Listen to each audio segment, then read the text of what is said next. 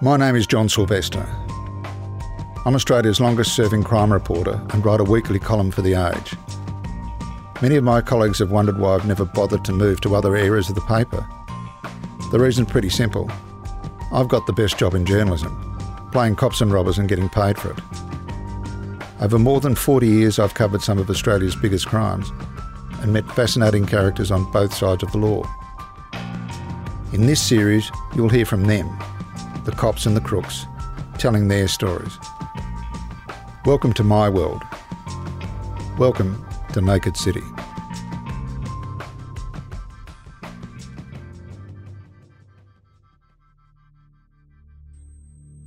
John McGill has always worn his heart on his sleeve, and today was no exception. I've looked into the eyes of their children just after Jane was murdered, and I saw enough. Retired butcher John McGill has helped crack some of Australia's most baffling murders, for it was he who was the inspiration behind a special $1 million reward system. The reward system has resulted in some of the most baffling crimes in Australia finally being solved, but not the one close to John's heart. Police were called to the home in Muriel Street, Niddrie, late this afternoon. They found a woman in her mid-30s lying in the front yard with 2 bullet wounds to the chest. The murder of Jane Thurgood-Dove 34 years ago is a crime that should not have happened and could have been solved, if not for a series of blind alleys and dead ends. Investigators have interviewed over 1,000 people, including witnesses, friends, associates and people who look like the face images. From day one, the answer was literally up the road, although it would take 5 long years before Homicide Squad detectives concentrated in that very direction. This is not a case of incompetence, rather of strong circumstantial evidence pointing to a different and innocent suspect that led police down the wrong path. First, the crime. On Oaks Day, November 6, 1997, Jane Thurgood-Dove, 35, pulled into the driveway of her Muriel Street, Niddrie home, having picked up her 3 children aged 11, 6 and 3 from school and preschool. As she was getting out of her Toyota Land Cruiser, with her children still strapped to the seats, a stolen Commodore pulled up behind to block her escape, and a pot-bellied gunman stepped out. He chased her twice around her car until she slipped. Then he shot her twice at point-blank range. Mrs. Thurgood-Dove was shot at close range in front of her 3 children by a pot-bellied man who was assisted by a driver. Her 10-year-old boy saw her bleeding to death. The impact on the children has been phenomenal. I know that there is still somebody out there who knows, who holds the key to all this. And we can only still continue to appeal and beg that you come forward. Police say 2 men fled the scene in a stolen late-model Commodore. It was found a short time later in a nearby street and had been set alight. It had all the hallmarks of a gangland hit, except the mother of 3 was no gangster. Neighbours can think of no explanation for the shooting, saying the woman was a good mother, living quietly with her young family. Her killer left a burnt-out getaway car and a shattered family in his wake. It's waking up every day and wishing you didn't, because you know you've got to face another day without Jane. Her death has taken a terrible toll on the children she lived for. You can feel sorrow with them. We cry for them and we cry with them. I kept in contact with John and Helen, 2 decent people dealing with grief and unanswered questions. I can be honest about this. Our lives just totally changed from day one. Jane's parents, John and Helen McGill, were at home after watching the races and were settling in for an early dinner when there was a knock at the door. They didn't get here till nearly 6 o'clock, I think. It's about 10 to 6, a little bit warmish on the day. It was about 5:50 p.m. on a warm spring day. We watched the Oaks and then just settled down, and as we'd settled down for a bit of dinner not long after the races, and the front doorbell went, and who the hell is this? It was a detective who, according to Helen, said, "You have a daughter, Jane?" What he said was, "You have a daughter, Jane?" And we said, "Yes." And he said, "Well, she's been shot and she's now dead." Just like that.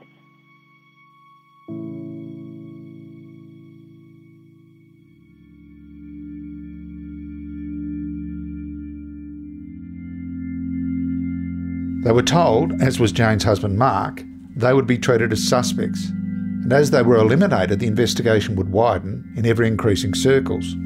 While investigating Jane's private life, they found she had links to a serving policeman who knew the family and employed Jane to clean his house. Further investigation showed he was obsessed with her, had a shrine to her in his house. His computer password was her date of birth, and he tried to buy a cemetery plot right next to Jane's. 2 witnesses gave police a description that fitted the senior constable, and the policeman invoked his rights to refuse to answer questions, provide DNA samples or participate in a lineup. It was his right, but it only increased police interest. What was he hiding?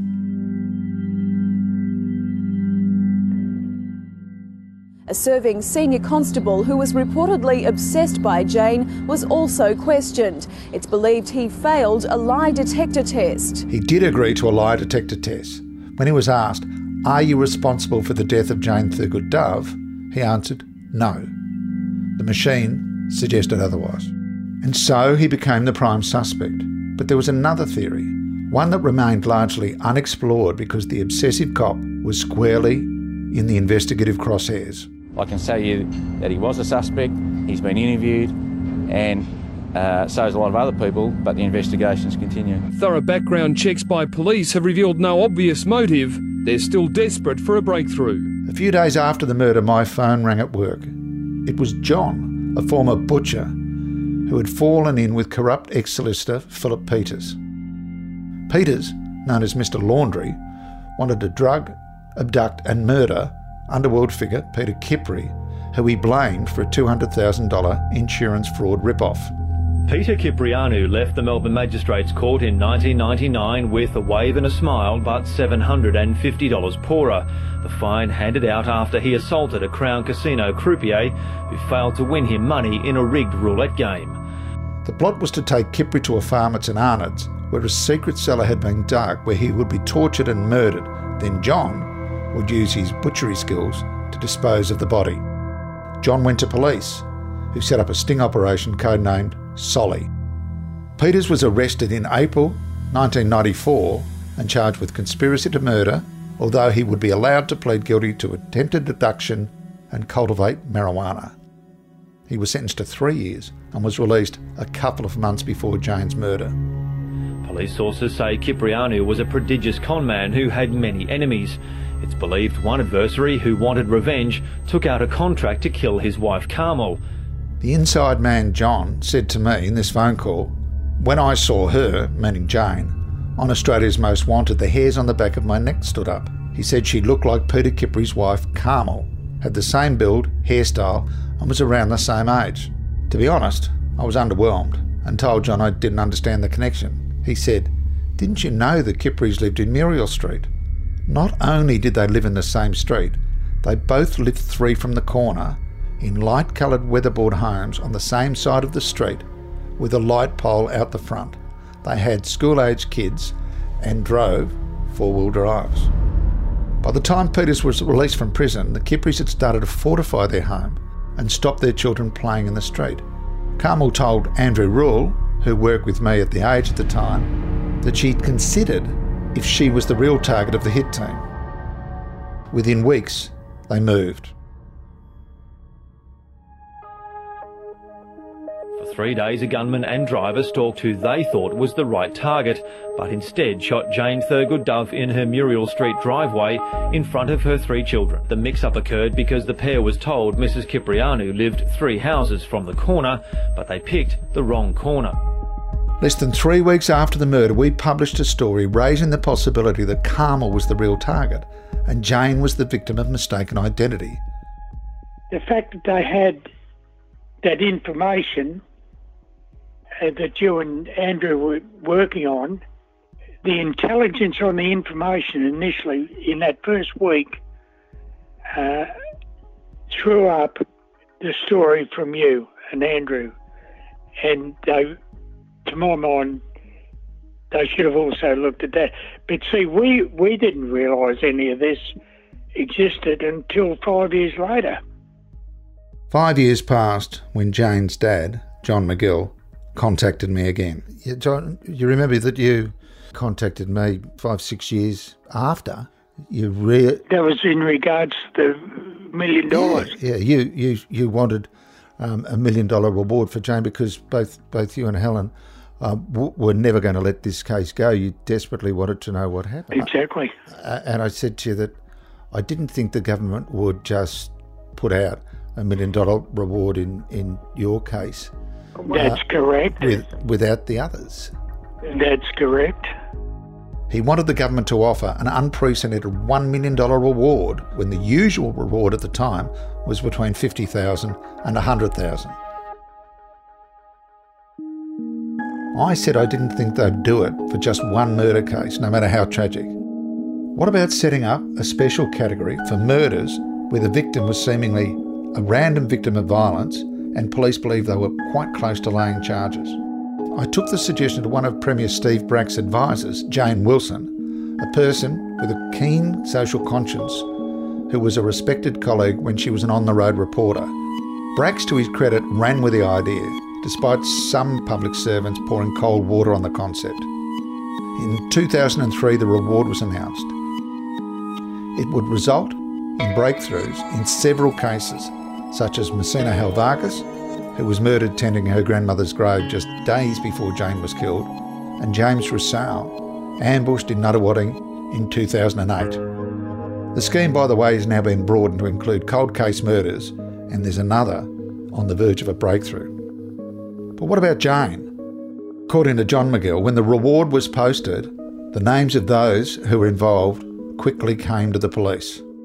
One of the best parts of it, because when that reward was posted publicly, it was less than 48 hours. They had the information as to the people. We just didn't say anything to anybody about it because Ron told us virtually in confidence at that time, so we couldn't betray that. The chief investigator in the case was veteran homicide detective senior sergeant Ron Eddles.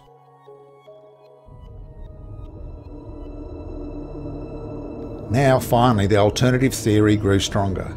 Philip Peters made friends in prison, including a key figure in a major drug syndicate with strong links to Geelong bikies. The theory is this. Bikies, led by Stephen John Morty, were hired to kill Carmel Kipri, the blonde mother in the four-wheel drive who lived 3 from the corner in Muriel Street. 4 days they followed Jane, believing she was Carmel. The pot-bellied gunman was Morty, and the man who stole the getaway car was his mate Jamie Reynolds. After the reward was announced, a witness told police a week after the murder, Reynolds said, "We got the wrong Sheila." Morty became a recluse and rarely ventured outside for the next 18 months.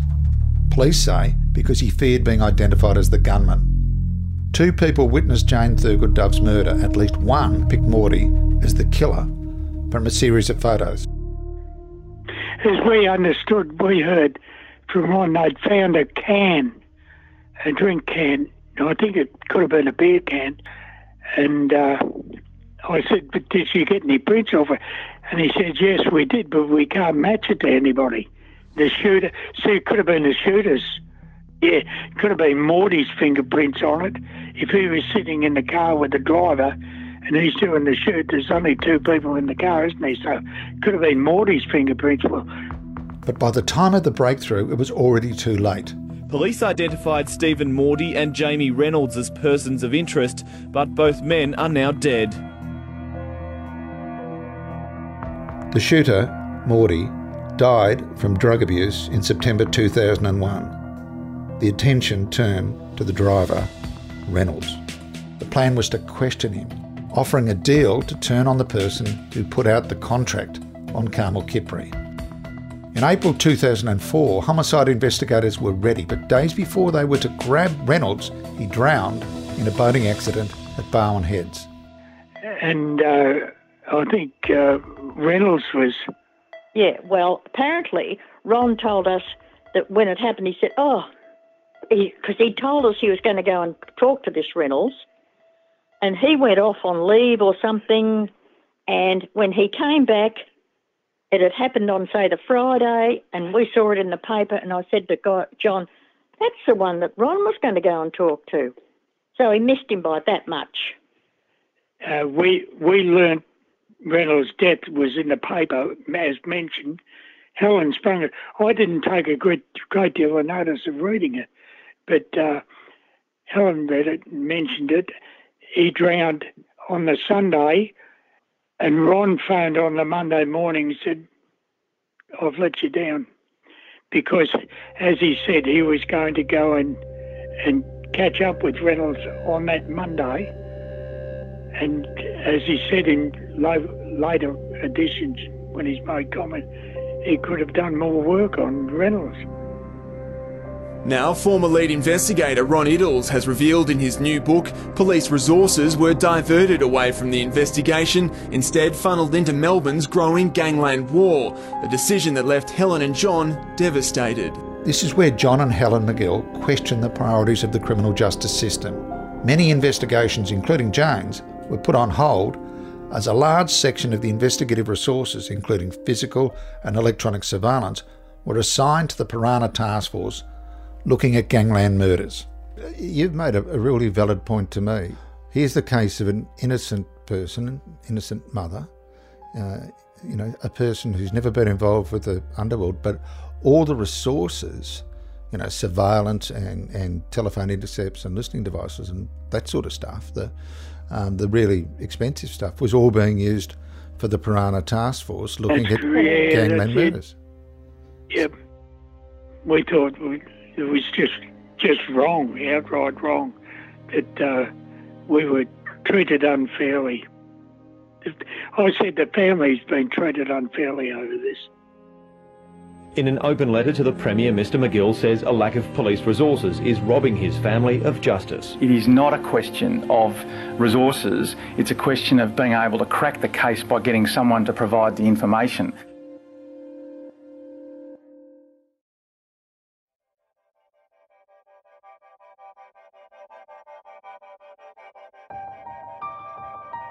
If you're enjoying this podcast, please remember to subscribe so you don't miss future episodes. And remember to rate and comment on iTunes or wherever you get your podcasts.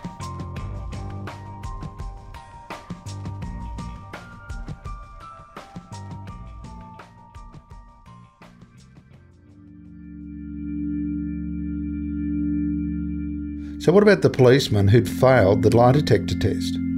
He was asked, "Are you responsible for the death of Jane Thurgood-Dove?" As he wrongly believed Jane's husband Mark killed her out of jealousy over their relationship, he actually did feel responsible. But the policeman was not responsible for the death, but he was responsible for the investigation heading down the wrong path. If he truly cared for Jane, he should have answered the police questions in the first place. Allowing himself to be cleared, then police would not have wasted years on the wrong track.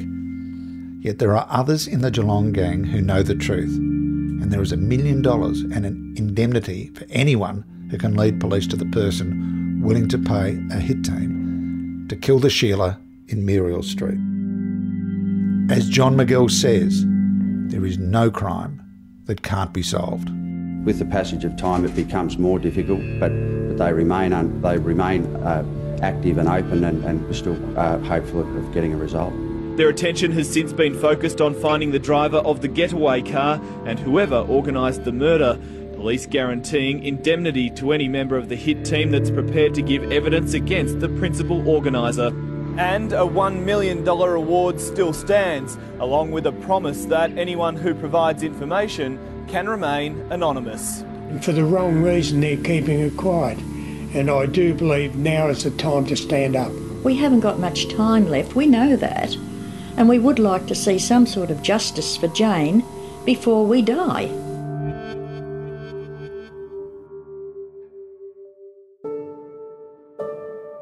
The case of Jane Thurgood-Dove seems so bizarre, so tragic, so many coincidences, so many sliding door moments, that it's sort of like a one-off case. But the truth is, it happens more often than people would think. The reason for that is pretty simple.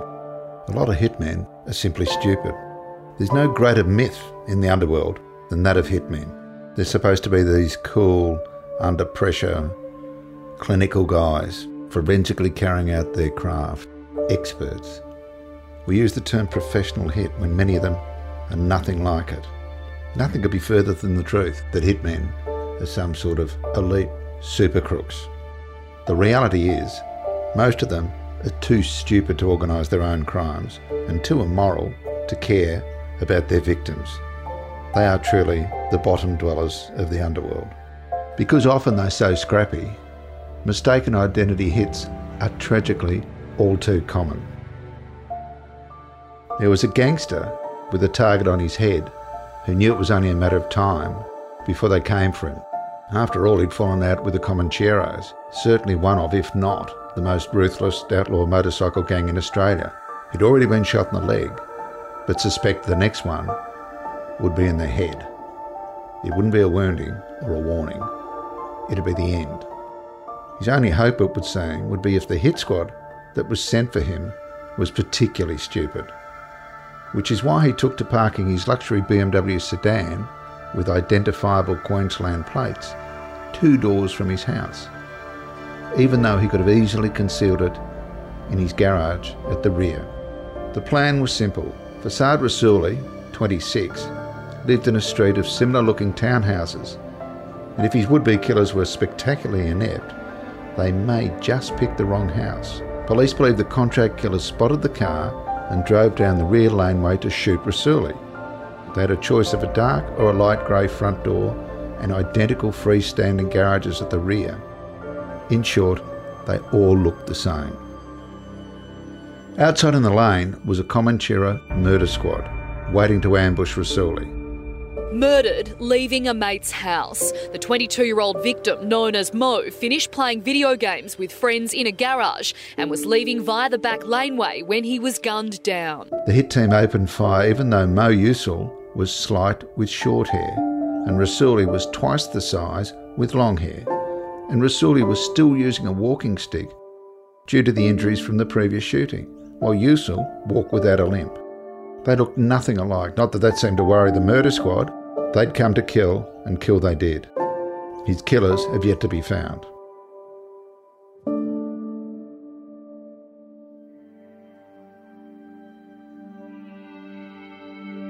In September 1984, 32-year-old Lindsay Simpson was shot in the back of the head as he arrived with his wife and baby daughter at the Lower Plenty home of his brother-in-law, Alan Williams. The court was told Williams, a drug dealer, was the intended victim. Pollitt had been hired to kill him for $10,000, and despite pleas from Simpson that he'd got the wrong man, he didn't back off. Simpson was not a criminal, was perfectly innocent, and Pollitt had no reason to shoot him as he didn't even know him. Back in 1984, drug dealer Alan Williams was the most wanted man in Australia on both sides of the fence. He'd paid for a failed murder attempt on New South Wales undercover policeman Mick Drury, and if Williams confessed, it would have implicated corrupt police and serious gangsters in the failed hit. Williams was tipped off not to go back to his Lower Plenty home.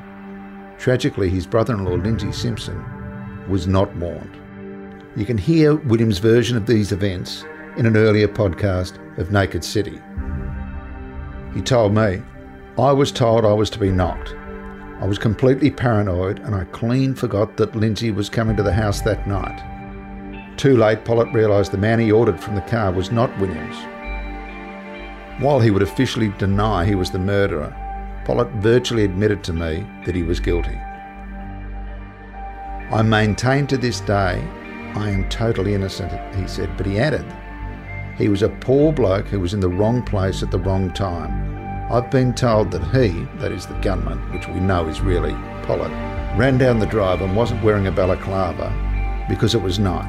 He was looking in the car and thought, fuck, that ain't Williams. But he knew the guy would be able to identify him. So it wasn't a case of mistaken identity. It was a matter of survival."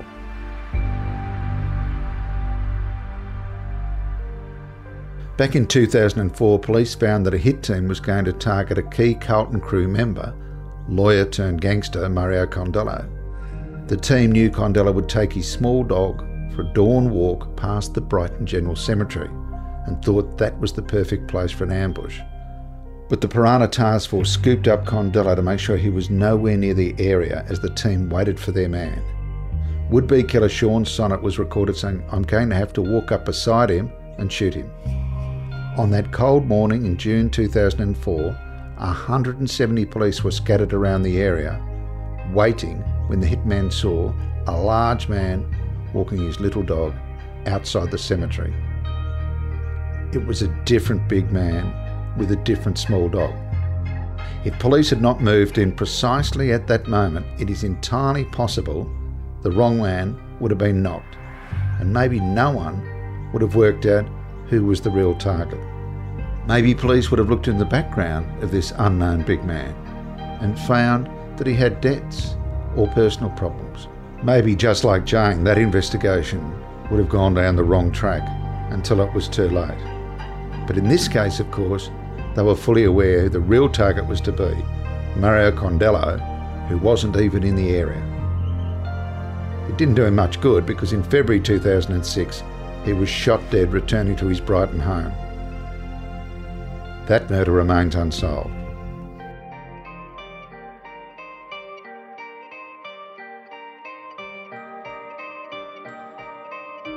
Naked City is brought to you by The Age and the Sydney Morning Herald. Subscriptions power our newsroom, so to support independent journalism, consider subscribing to the Sydney Morning Herald or The Age. This episode was produced and edited by Anu Haswell. Archival is thanks to 9 News. Tom McKendrick is head of audio. I'm John Sylvester. Thanks for listening.